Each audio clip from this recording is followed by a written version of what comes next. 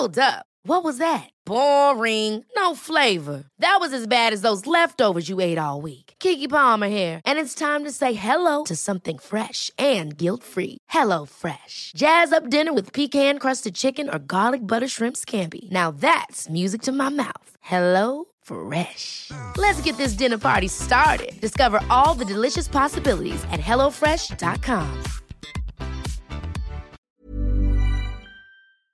This is the Times morning briefing on Saturday, the 24th of April. India has reported the world's highest number of COVID cases for a third day in a row, with over 346,000 new cases. We are completely packed. We are running short of beds, oxygen and manpower. India's healthcare system is buckling under the pressure of a second COVID wave. Boris Johnson has said the UK will help and is looking into sending ventilators and drugs. Crematoriums in the capital are now organising mass funeral pyres. Dr Atul Gojia is a consultant at one of Delhi's largest hospitals, Sir Ganga Ram Hospital. He spoke to Times Radio Breakfast from a COVID ward. It's really physically, mentally, emotionally challenging for all of the members here. Round the clock, phones are ringing. Round the clock, people are running in the wards to help patients in whatever way they can. So it is very tiring. None of us has faced such a situation ever in our life.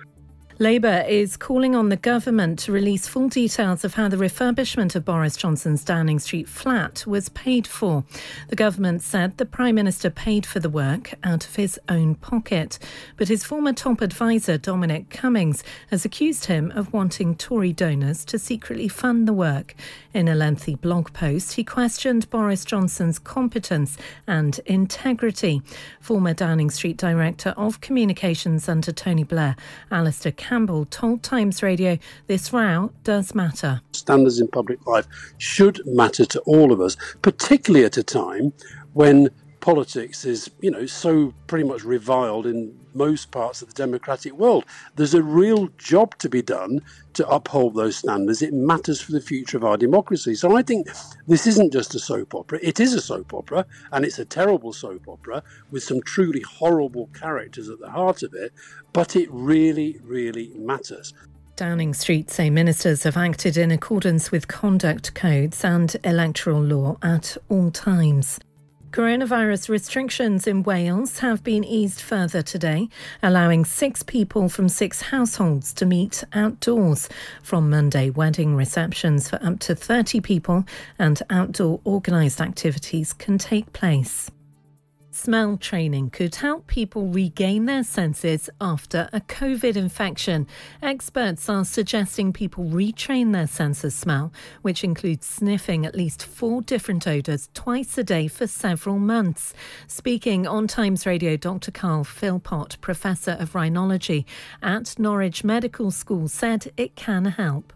Encouraging the smell pathways to reactivate. We don't know exactly what the mechanism of action is, but there is good evidence to show that after undertaking a period of smell training, the activity in the smell-related areas of the brain can be seen to increase. You can hear more on these stories throughout the day on Times Radio. Get more of our award-winning journalism every day. Subscribe to The Times and Sunday Times today and get 1 month free.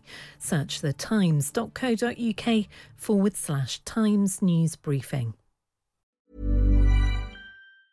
Ever catch yourself eating the same flavourless dinner 3 days in a row? Dreaming of something better? Well, HelloFresh is your guilt-free dream come true, baby. It's me, Keke Palmer. Let's wake up those taste buds with hot, juicy pecan-crusted chicken or garlic butter shrimp scampi. Hello Fresh. Stop dreaming of all the delicious possibilities and dig in at HelloFresh.com. Let's get this dinner party started.